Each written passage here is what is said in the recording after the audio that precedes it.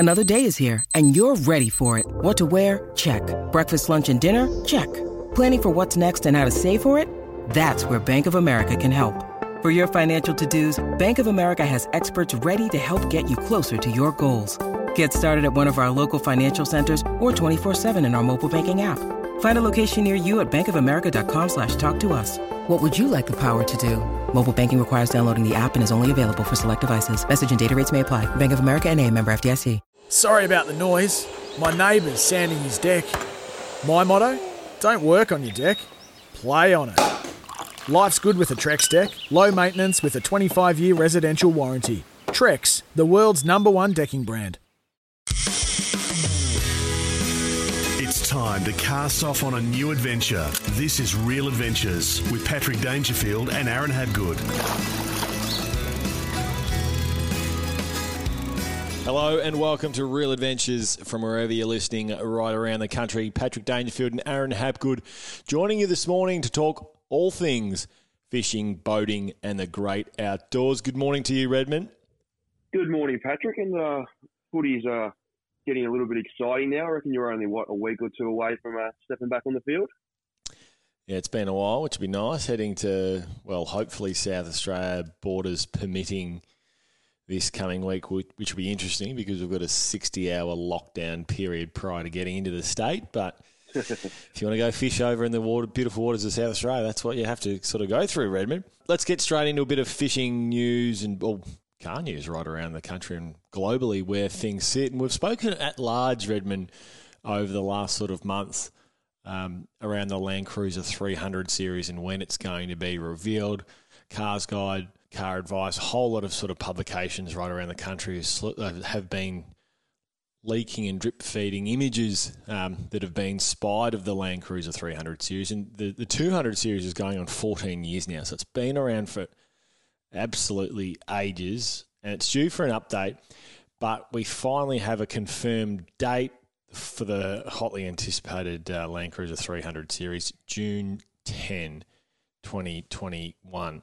So this has been posted on the Middle Eastern social. So we're not getting it in Australia, June 10, Redmond, but it confirms the 300 series drops June 10, 3:30 a.m. Eastern time. It's about time, Redmond. Do you think that people will actually go out and buy this car, or do you reckon they'll wait and see what it does? Because the past Land Cruiser has obviously been the dominant tow vehicle in the market. People are going to stick with what they know, or do you reckon people are going to go out and actually spend the money? Because they're not going to be cheap, let's be honest. No, and this is why it's clearly relevant to Aussie boaters right around the country. The 200 series had the 4.5 litre twin turbo V8 diesel, and that's going to be replaced. This is all the information that pretty much all those in the know have gotten so far, by a 3.3 litre twin turbocharged diesel V6, which has meant there's been so many people in the used market purchasing these cars for upwards of 150 grand, which just seems absolutely ridiculous. But it's what we've seen happen in the used car segment over the past sort of 3 to 5 months, which has been quite crazy. I think it'll still be a wait and see for us, Redmond, in terms of how it adapts to the Aussie market. They're talking about the payload to increase, which would be a good thing. Whether that means an all-round increase in towing, I doubt it. It probably sits at that same 3.5 tonnes. So that's probably the biggest talking point, I think, for fishers, is when is there going to be a general driver, and I'll still include the 300 series as a general driver versus the, purchasing a Ford F-150 or an F-100, or you've got... or you've got the Rams, which I think, they started around the 80 grand mark, and then they head north, but they're a lot bigger. When are we going to see something that's comfortably driven around town and parked around town that tows 4 tonnes? So that's sort of you look at the Rangers, they're still 3.5 tonnes. Same with the Land Cruisers, Pajeros, Patrols, all the sort of... My Amarok's the same, 3.5. Yep. When are we going to see something that can tow 4.5 tonnes, which would then sort of brings into play, whether it be your 750 North Banks or your high end cruise crafts, The same with the really big stabies around the country where you don't need an actual truck to tow them. And that's the thing, though, when you're saying you need a truck to tow them, and it's funny you say that, but when you head up chasing those, I guess, fish that people dream of, so like your barrel bluefin tuna out of Portland, or if you head up New South Wales chasing your marlin, or down the Lakes Entrance chasing big swordfish, you're nearly, like, I'm in a 6-metre boat doing that, but let's be honest, it's going to be a lot more comfortable in your 750 North Bank, like you just said, which is a lot bigger. They're capable of handling those conditions. You've got 2 engines on the back of them. The reliability is there. And the thing is, I don't know how people can afford them, but everyone seems to have these big, massive boats everywhere I go, no matter where you are. And like you said before, they're all driving around in all these big Rams. And that's why Ram has been so successful. I mean, they hit the market at a price point that was still south of $100,000. Yeah. And that's like, and it's not.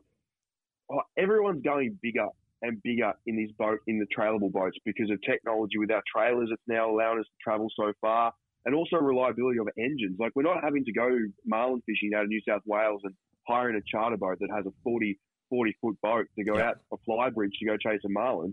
People are spending on a Stavy craft or a 750 North Bank because they're comfortable in all the electronics on the boat and confident that nothing's actually going to go wrong because technology is where it is. Where what, Pat? What do you reckon? It'd be only 10 years ago, if that. Like, I speak to old Tony. We refer to him on the show quite a bit from Queensland. He used to fish out in Aruba, and I think I used to have like a saltwater series Yamaha, which those engines don't ever die. They just don't.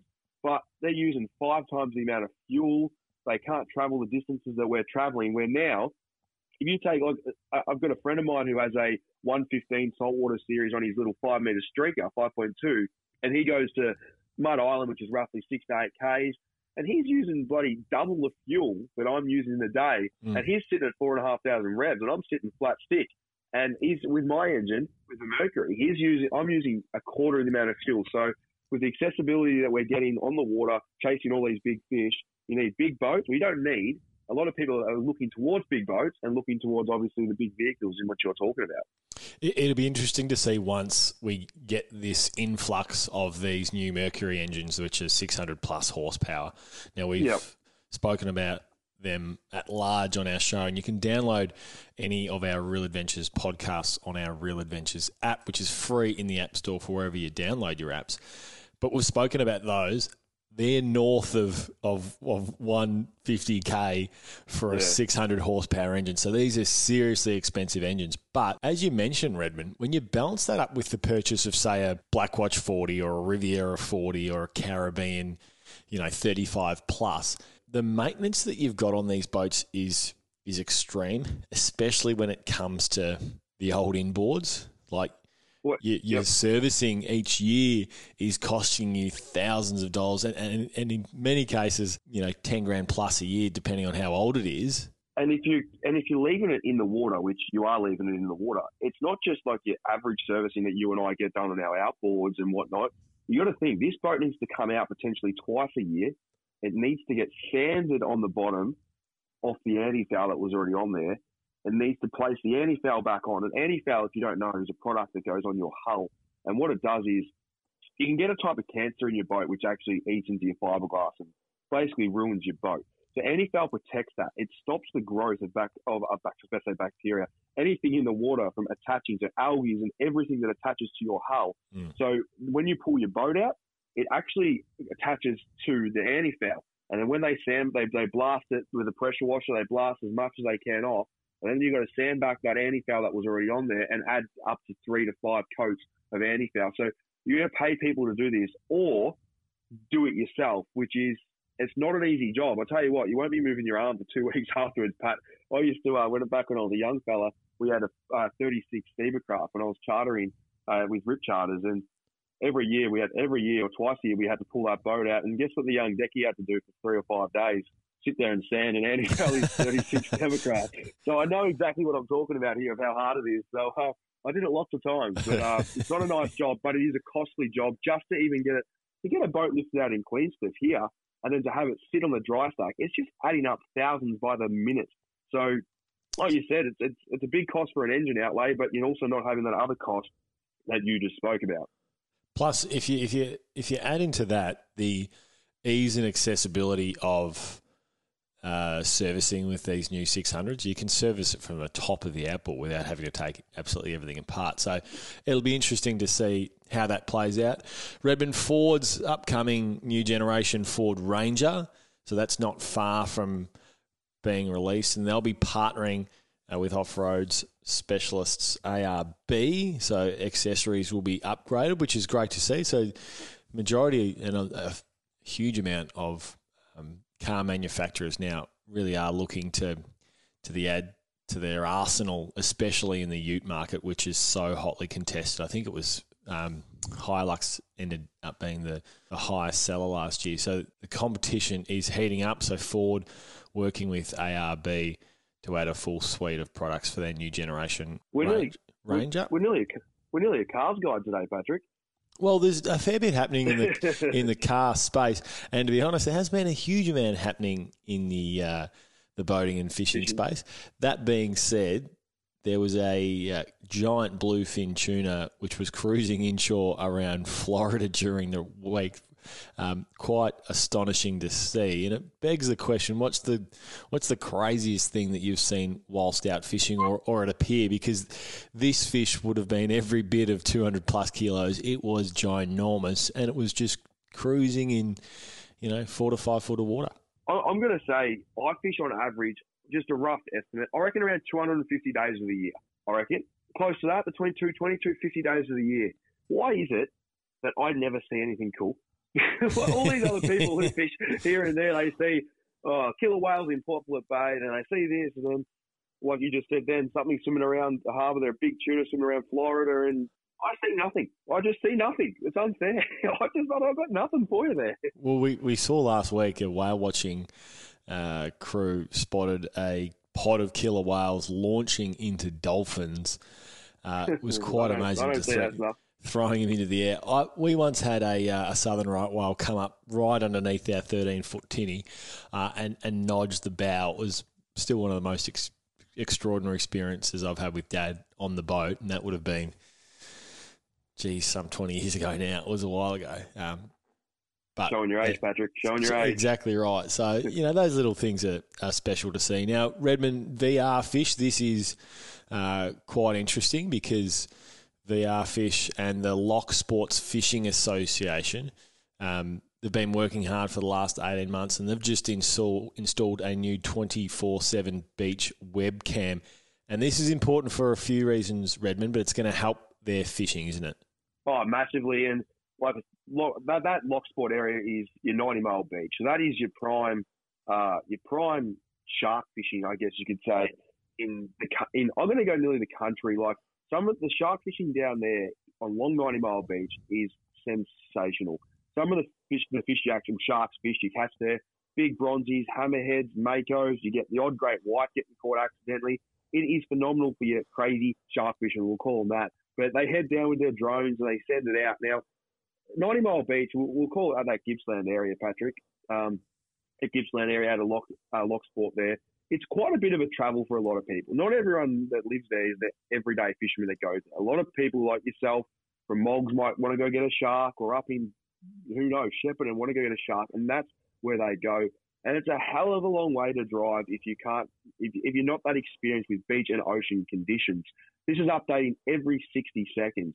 So, for instance, say you want to head down there, I'd be doing this more in your summer months rather than your winter months.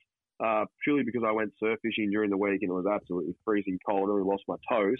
But there's more fish you'll catch during the summer months. The sharks come inshore with that warm water, and basically seaweed is a game changer. And you'll just go, oh, seaweed, that's nothing. Well, seaweed stuffs you from everything. You can't get cars on the beach. You can't get through it. You don't know what the sand is underneath. You physically can't run baits. You can't sit on the beach because it stinks. Seaweed ruins everything. This is just one prime example. But the camera will allow you to see this before you actually waste your time in going down there. Not only that, you'll also have swell reports. It's harder to fish when that swell gets massive. So basically, this camera here is a sensational things are put in play by VR Fish and Lock Sport Fishing Association. So well done to those guys. And anyone that doesn't want a shark... Well, well done to Lock Sport, because they're the ones that have been fundraising. Yeah, they've done a huge amount of work. So if you do want more information, visit their website, www.locksportfishingassociation.com. They've done a sensational job. Redmond, sorry to cut you off, but we've got a huge show of Real Adventures coming your way. Plenty more happening after the break, Redmond. See you then. You're listening to Real Adventures with Patrick Dangerfield and Aaron Habgood. Welcome back to Real Adventures. Thanks for your company this morning. Patrick Dangerfield and Aaron Habgood talking all things fishing, boating and the great outdoors. It's time for the Social Club, where we take your questions from social media. If you've got a question for Aaron or I, make sure you shoot it through to us. We're giving away a Real Brand Fishing hat and a Real Brand Fishing top every single week. The best question gets that. We're starting off this week, Redmond. Brian sent through a question. G'day, boys. I've just bought myself a forward steer boat for the first time, and I'm having a bit of trouble with tilt and trim.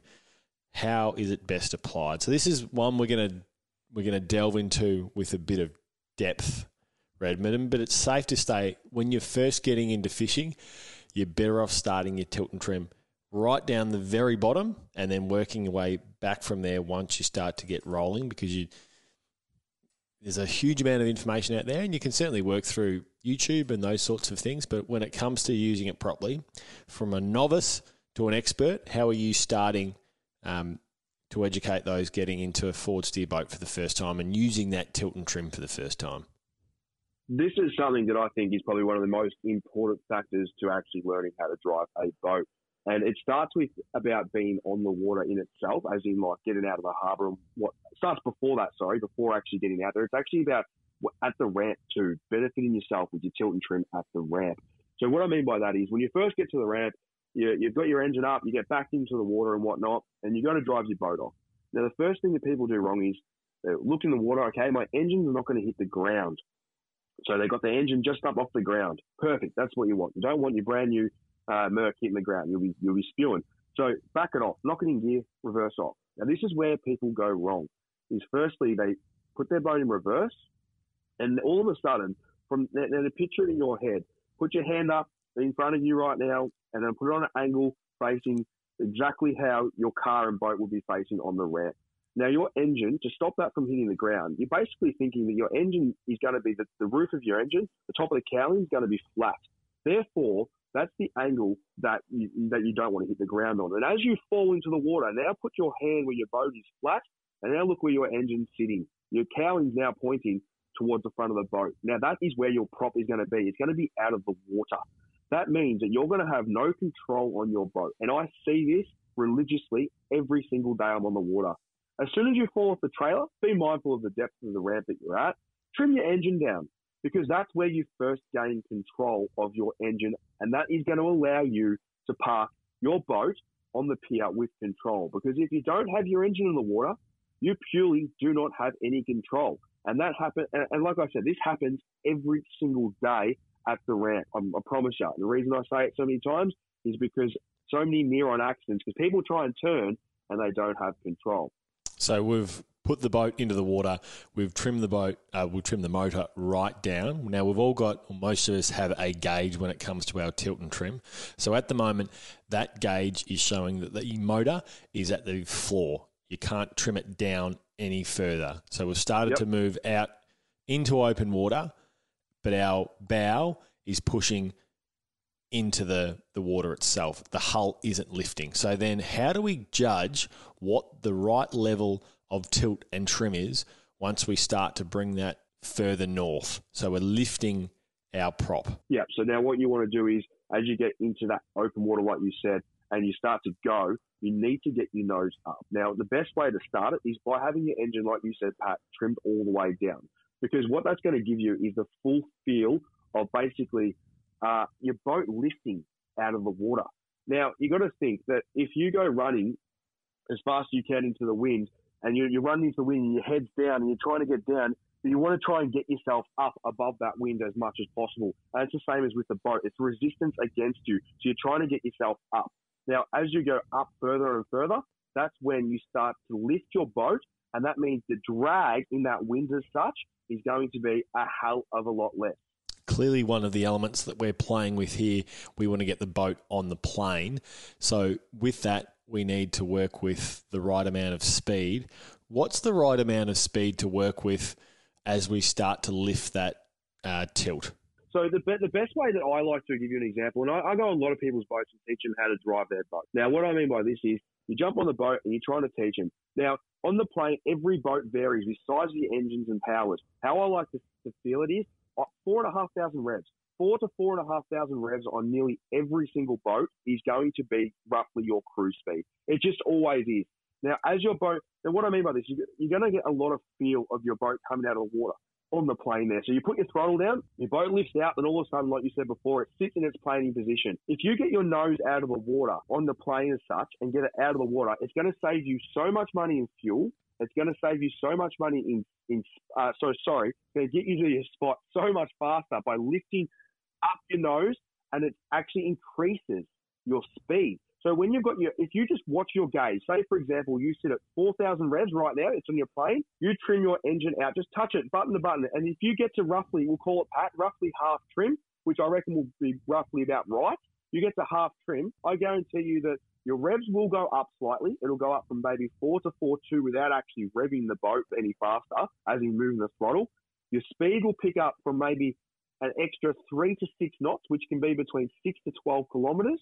And not only that, your boat will ride so much nicer. It's not going to be sitting there copping waves and water flying over the top as such. It's going to be lifted out and sitting perfectly above the water.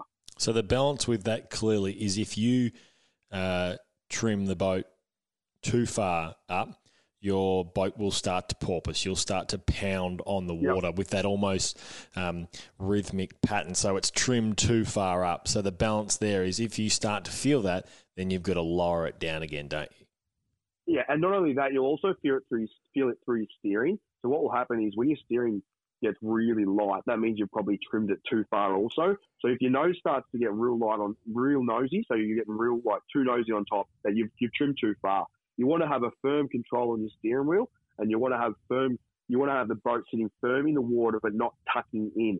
Now, this also comes into a massive variant with your swell direction, your wind direction, everything like that. So if I'm off Portland right now... Which it's safe to say, if you're getting into boating for the first time, do this in flat, calm conditions. So that's right. You're adjusting your trim and your tilt with just little touches on your buttons, so it's not massive increments, so you can actually feel, all right, this is the right movement. It's not too much of playing with your trim, and then you start to get that little sweet spot when it comes to your boat's feel on tilt and trim. Yeah, it is. And when you're offshore, for instance, just an example, there's a lot of people out now going offshore, Pat. Like there's more people than ever. And if you're chasing those Portland tuna down the southwest coast and you've got a southwest wind at 10 to 12 knots, say, with a rolling swell behind you, you don't want to have your engine trimmed in. You need to lift your nose up because you don't want to be broaching. If you've got it trimmed all the way in, what happens is you actually broach into waves and it pulls you either way, and it can be quite dangerous. You want to actually trim your nose up, which if you're in flat, calm conditions, this will probably be not as much as this. It'll be just a little bit because you do want your boat to sit in the water a bit more. But if you, just by lifting your nose, you're going to get such a smoother ride. You're going to get a hell of a lot safer ride too because your boat isn't going to be broaching, and it's going to make you get there a lot safer. Where if you're going the other way, if you're heading out from, for instance, Portland, heading down towards the southwest, and you're heading down that way chasing a tuna, and that chop and wave is on your nose, you actually want to go the other way because the chop and whatnot's trying to lift you out the whole time. So you actually want to have your trim set down a little bit further than what you would have it up in normal flat, calm conditions.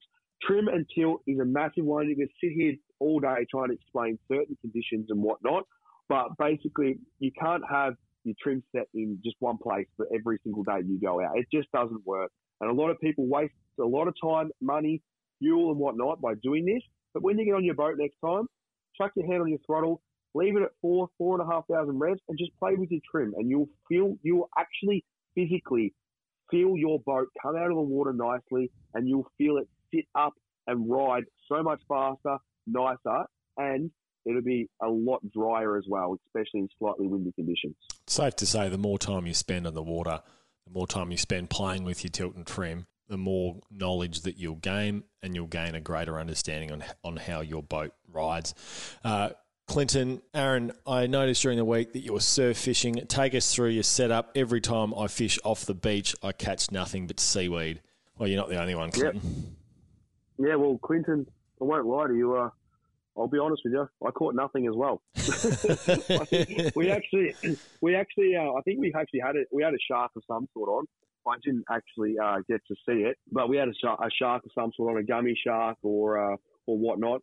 Now, I live only a few hundred metres from the beach in Ocean Grove, so it was in my restrictions to go down there surf fishing with a friend of mine. And we went down and we spent just about 2 hours down there. We were only allowed down 2 hours, and the tide was later than what it was meant to be, as in I stuffed up the tide, but to be honest. And I wanted to fish that end of the tide, and that's when we got that bite. But my setup was honestly, I grabbed Dad's old surf rods that I used to use as a kid. I don't know what they are. I don't know where they are, but they were not expensive. They were from Kmart. And a friend of mine had an expensive rod. I was casting the same distance as he was. He probably had a little bit nicer rod tip. But like I said, I always try and save you $1 or $2. You don't need to spend hundreds and hundreds and hundreds of dollars on rods to catch a fish. Now, I don't surf fish every day of the week, hence why I don't have the best surf rods. So I pinched Dad's rods. I went down there. I ran two sorts of rigs. I had a paternoster rig, which is your standard paternoster, which is I had braid down to your mono, my leader, I should say, with my hook up off the bottom with my sinker on the bottom. So that there was my first rig. My second rod, I had your standard, I will call it your Western Port rig, which is just standard running rig. So basically that there was on the bottom and the other one was up off the bottom. The swell was actually a lot bigger than it was meant to be, which made life a little bit hard. So we actually had to up the sinker size. We ended up using 10-ounce sinkers, which is quite heavy, really heavy actually. And they were a little bit difficult to cast. But in saying that, it's important that we weren't getting washed down the beach and ending back up on the sand pat. We wanted to make sure our baits were holding right where we casted them. I used salmon. The salmon was the one that hooked the shark, which we used salmon off I used yakka, just chunks as well, and we also had some squid heads. I would have liked to stay there another hour and a half, but I wasn't allowed to. So I reckon we would have had prime time. We had a few bites in that last sort of 20 minutes that we were there, but we had to pack up shop. So basically, the real size, I probably should mention the real size. I actually took my 8,000 Saragosas off my gummy rods and I chucked them on the surf rods, and they had 50-pound braid. So that was the gear that I used off the beach. It was a hell of a lot of fun, to be honest with you. And the main thing that I packed down there, Clint, was a 6-pack of beers, because we're only walking distance from my house with no one had to drive. So I had me six Carlton drafts down on the beach, which was nice, sitting there talking a bit of rubbish to mate, who was a mate that we hadn't done I hadn't seen anyone for a whole week. So get down there in winter, because you're going to get yourself some fantastic fish off the beach. Snapper, gummy sharks, and also school sharks, which will come in, especially this time of the year in the winter months. Congratulations, Clint. You get yourself a Real Brand hat and fishing top. That wraps up the social club. If you've got a question for Aaron or I, make sure you shoot it into our Real Adventures pages. We're giving away Real Brand fishing gear every single week. We'll be back right after the break. Gearing up for Dometic. Enjoy the great outdoors with all the comforts of home with Dometic. It's now time for Gearing Up for Dometic. Enjoy the great outdoors with all the comforts of home with Dometic. It's now time for a Gearing Up Rewind. One of our favourite fishermen, and without doubt the best underwater photographer or photographer when it comes to fishing, in Al McGlashan. Good morning, Al. Welcome to Real Adventures. Good morning, gents. How are we today? Oh, I'm good. I thought Pat was talking about me then, and then you jumped on the line. No, it's you, mate. I'm just standing as your back boy. Don't worry. How you going, Al? You going well? Not too bad. I've just come back from the Abrolhos Atolls. So, yeah, come back to sort of cold, wet Sydney. It sucks a bit, actually, to be honest. I prefer to be back over in the sun. Well, we did speak about that off air, so we're going to go straight into that off the top of the bat. The Abrolhos Islands, Western Australia. What were you doing there? Well, I dare say it was fishing. I went over... Yeah, it's always fishing. That's a given, isn't it? So I went over there to fish. I got invited by the Geraldton District sort of offshore club that run the Halco Abrolhos tournament, which I'd fished actually years and years ago with Neil Patrick from Halco. And they said, come over and do it. And for those that don't know, it's off Geraldton, which I think what's that, 5 hours north of Perth there, and the Abrolhos is sort of 122 islands that was made famous by the wreck of the Batavia and all that, which all the guys on board went mad and raped and pillaged each other, and it's pretty full on. Fascinating book as well. It is insane, and it's absolutely scary how screwed up some people were back then, which actually means that they're still screwed up these days. So it sort of matches quite well. But it's insane. It's a spot that's famous for its lobster and all that, but it's also got awesome fishing because you got those. The Lewin Current bring all the hot water down, and then that sort of matches with the cooler waters. You got things like snapper swimming with Spanish mackerel and blue marlin with Samson fish, and it's a pretty amazing spot. So, I think it's my third trip over there now, and it's just one of those things I just love going there every time. Or every invite that I can get, I get back over there. What about when you anchored up overnight? You were basically trying to say about the crayfish were everywhere, which makes me a little bit jealous. Yeah, look, the crayfishing over there is nothing short of spectacular. Like, we pulled up because there's quite a few moorings in there, and you're pulling up where the plane lands, because they've got a plane landing it's for day tourists that are allowed on one of the islands. They're not allowed to campering, so you'd think that'd be hammered. Jumped over the side, swam down to the first little ledge, and there's like 40 crows sitting under it. Just everywhere you look, all these little white tentacles sticking out all over the place. And what type of crays are these, Al? Amazing. So these are Western rock lobsters. So you've got the Western rock lobster, then you've got obviously the Southerns, which are down Victoria, Tassie and South Australia. And then, of course, you've got the Easterns, which are obviously up the East Coast. The greens? Painted. Yeah. But the other one, the thing is, they're not as big, so they're a smaller crayfish. So, a kilo sort of, I think 2 kilos is a big one for them. They don't grow anything like the ones we do down sort of in Victoria and that. But I reckon they all taste as good as each other, I tell you that. The funny thing is, because I just upgraded all my camera gear, so I'm meant to be practicing and getting some photos and stuff, but each time you dive down, you're trying to take photos of crays. I've got my hand reaching around the camera to try and grab one. It's like this tough thing I couldn't do I catch one for dinner or do I get a photo? Like, these are tough things I have to decide in my life. And knowing you, Al, I'm tipping you grab one for the dinner table. We had a few crayfish. We certainly did. I'm glad you brought up photography, Al, because that was a real reason and a key for us getting you on this morning, because we want to talk to you about the keys to success when it is capturing content. Obviously now people love taking photos of things and everyone has a camera phone, and technology in the camera space has obviously changed a huge amount. That's what Al uses with all his shots on the water. It's just his iPhone. Yeah, waterproof now. I'm sure it is, yes. No, it's just a little iPhone. Although, saying that, the guys actually they make one that for your iPhone that actually takes insane photos. So to be honest, your iPhone can work quite well for it, but you obviously put it in housing before you chuck it underwater. They might say they're water resistant, but trust me, they're not. They're not. I've tested it a few times, yeah. So for you, Al, what are the secrets behind the success you've had with the images that you've captured? Because one it's in the back of my mind, and I always, whenever I think of you, I think of that incredible Mako shot.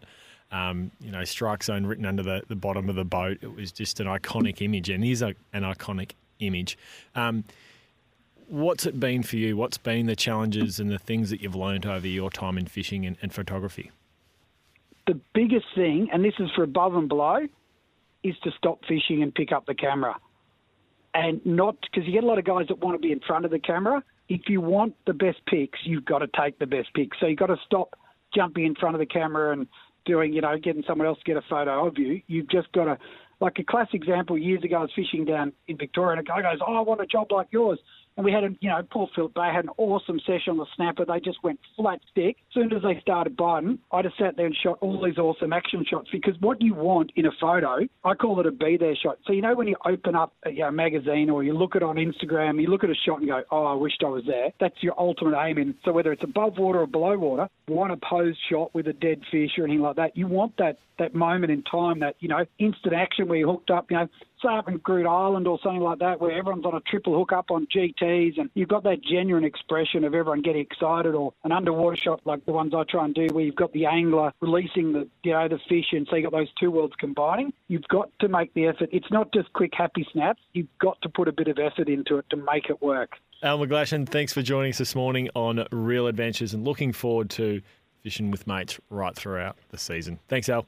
Bloody oath, guys. Talk to you. Thanks very much, Al. That was Gearing Up for Dometic Mobile Living Made Easy. Reds Review for Club Marine. Insure your boat with Club Marine, Australia's leading provider of boat insurance. Call and ask for a PDS to see if this insurance is right for you.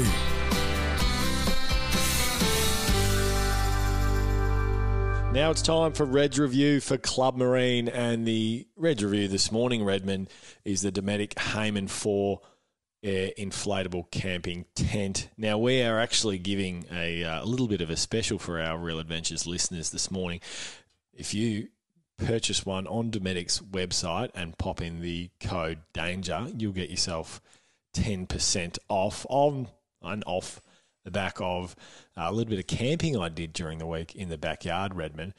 And I must say, I've done a stack of camping throughout my life growing up. Mum and Dad were teachers, so every school holidays we'd go away for 2 weeks, whether it was Cape Conran in East Gippsland, we'd go up to Broken Head through the September school holidays. So we'd always spend a huge amount of time sort of gallivanting around the country, and for us it was always caravan parks in tents.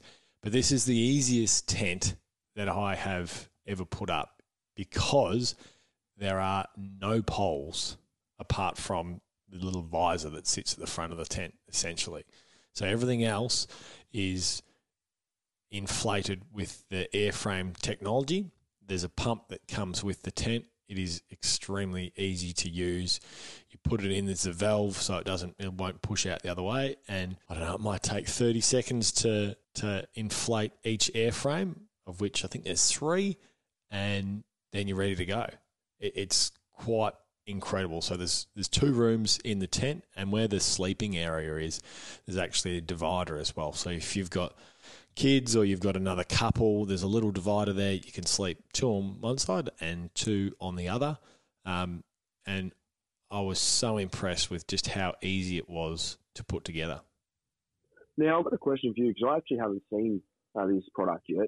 What is on the ground of it? Like, is it like it's obviously air to make it go up and down? Is it like an air mattress on the bottom, or is it? No, so this is sort of a bit of a misconception around what inflatable tents are. The only inflatable section of these tents are where the poles would have once gone. So the air frame in itself. So it's basically a cylinder of air that's maybe 10 centimetres in diameter, and then that inflates, and then that's the only piece that actually inflates. Now, I've got I'm going to call it a stupid question for you, but it could be a good one. If I set this up, I go to Eden every year with the boys. There's a religious trip. We camp in the tent down there. Now, quite often I lean the rods up on the tent and whatnot to rig things. We just always do that. I don't know why. I'm just picturing doing it now. But what happens when that treble that I was catching the salmon hits where that pole would actually be, but it's actually the inflatable part of it? And does the whole thing go down, or what happens? No, so there's separate airframes that you inflate. So like I said, I think there's 3 of them on the 4 air. So there's 3 separate places that you inflate. So if you do happen to put a hole in one, you come with a puncture repair kit.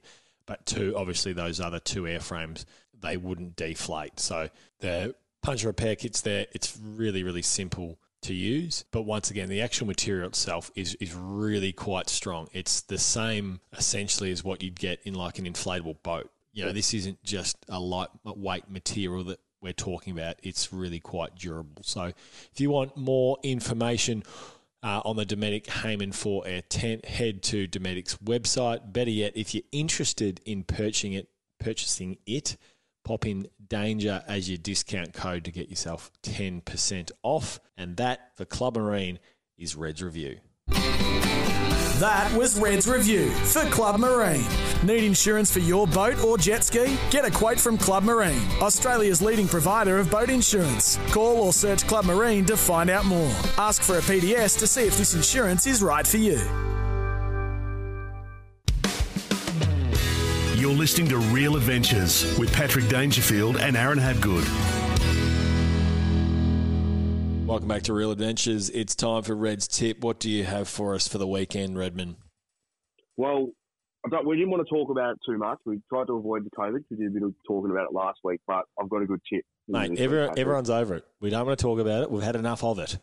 No, this is a good tip for those that don't exactly know what's going on or where they can fish or how long they can go or how far away they can fish from home. Now, Regional obviously is out of restrictions as of, I think it was Friday yesterday. Regional Victoria, that is. Yeah, Regional Victoria, sorry. And Metro Melbourne is still in lockdown. But now you're allowed to fish. You're allowed to go further than up to 10 kilometres from your house and for 2 hours. Now, people will say, it's not worth it for 2 hours. Well, if you live within 10 kilometres of a ramp, it probably is. Now, let's be honest, Patrick. How long does a game of footy go for? Roughly 2 hours? Couple of hours, yep. That seems like not a bad time for you. Pretty good. You get a bit tired at the end of the game, don't you, here and there? That's right. You do. I think 2 hours, I think it's absolute rubbish, to be honest with you, that you're only allowed out for 2 hours, but that's the rules and regs. Got to do what we have to do. Now, to go on to Google, type in calcmaps.com, and I think Google Maps even do this as well, but calcmaps.com is the one that I used when I had the 5K in regional here, and you literally put your little blue, where you are, little blue mark in the middle of exactly where you are. It gives you your 5 or 10 kilometre radius and 10 kilometres for Metro now. And this will show you if you can reach somewhere to fish. It might be that local dam down the road that you can go fishing for carp or something in, or a little lake. It might even be a little river that has some estuary perch in it, or even some small trout or whatnot. But just look at it. You might see a river running through it. And like I said, for 2 hours, what are you going to do? Sit inside again for another 2 hours? I'd be using that exercise to get out there and have a bit of a fish. And that's exactly what I did when lockdown here. I mean, I'm a couple of 100 metres from, or 400 metres from the beach here in Ocean Grove, and I went surf fishing for 2 hours. And I spent 30 minutes walking, 15 each way, walking, carrying all my stuff. But I tell you what, it was nice to throw a line out. So for those that are struggling, download or search calcmaps.com and chuck in your address and see if you can get out there and catch a few fish, Patrick. Nice work, Redmond. Now, the Flying Gaff this week is heading to our Prime Minister, Scott Morrison, but it's not for what you might think, Redmond. Now, let's be honest, our pollies have been in the firing line all year, but Scott Morrison, not sure whether it was this year, it might have been a couple of years ago, he once famously said that your electric tow vehicle won't tow your boat. So he was talking about how that technology is just not good enough. Well, in 2022, Ford are releasing their F-150 Lightning Pro. Now, this is an all-electric F-Series truck. Now, the F-Series truck in the States is the most popular car there is. And the Max Trailer tow package, which if you add it to your Ford F-150 when you purchase it, tows 4.5 tonnes, or the same as the rival Ram 250. So the same, only a couple of years ago, ScoMo was saying it's not going to tow your caravan, it's not going to tow your boat. Well, these new Fords tow 4.5 tonnes, which is going to tow the biggest of trailerable boats. Unfortunately, though, Redmond, it's going to be some time before we see them in Oz, if at all we see them. So we might even gaff Ford Global as well, because we need these things in Australia. They'll travel over 300 Ks in a single charge, well over. But unfortunately, Redmond, we're not quite going to see them in Australia anytime soon, which is a damn shame, if you ask me. Well, I'm not sure if you surprise anyone with ScoMo saying something that might not happen, because I don't know if you've been watching the news lately, Patrick. A few things haven't happened. Poor our mate ScoMo. What's his name? ScoMo. Scott Morrison. That's the bloke. Anyway. Who is he again? He's a PM, mate. Oh, that guy. Yeah, right. Sorry. Yep, I know which one you're talking about. Thanks for your company this morning on Real Adventures. We hope you enjoyed the show. We'll see you next week. Sometimes needing new tyres can catch us by surprise. That's why Tyre Power gives you the power of zip pay and zip money. You can get what you need now, get back on the road safely and pay for it later. Terms and conditions apply. So visit tyrepower.com.au or call 13 21 91.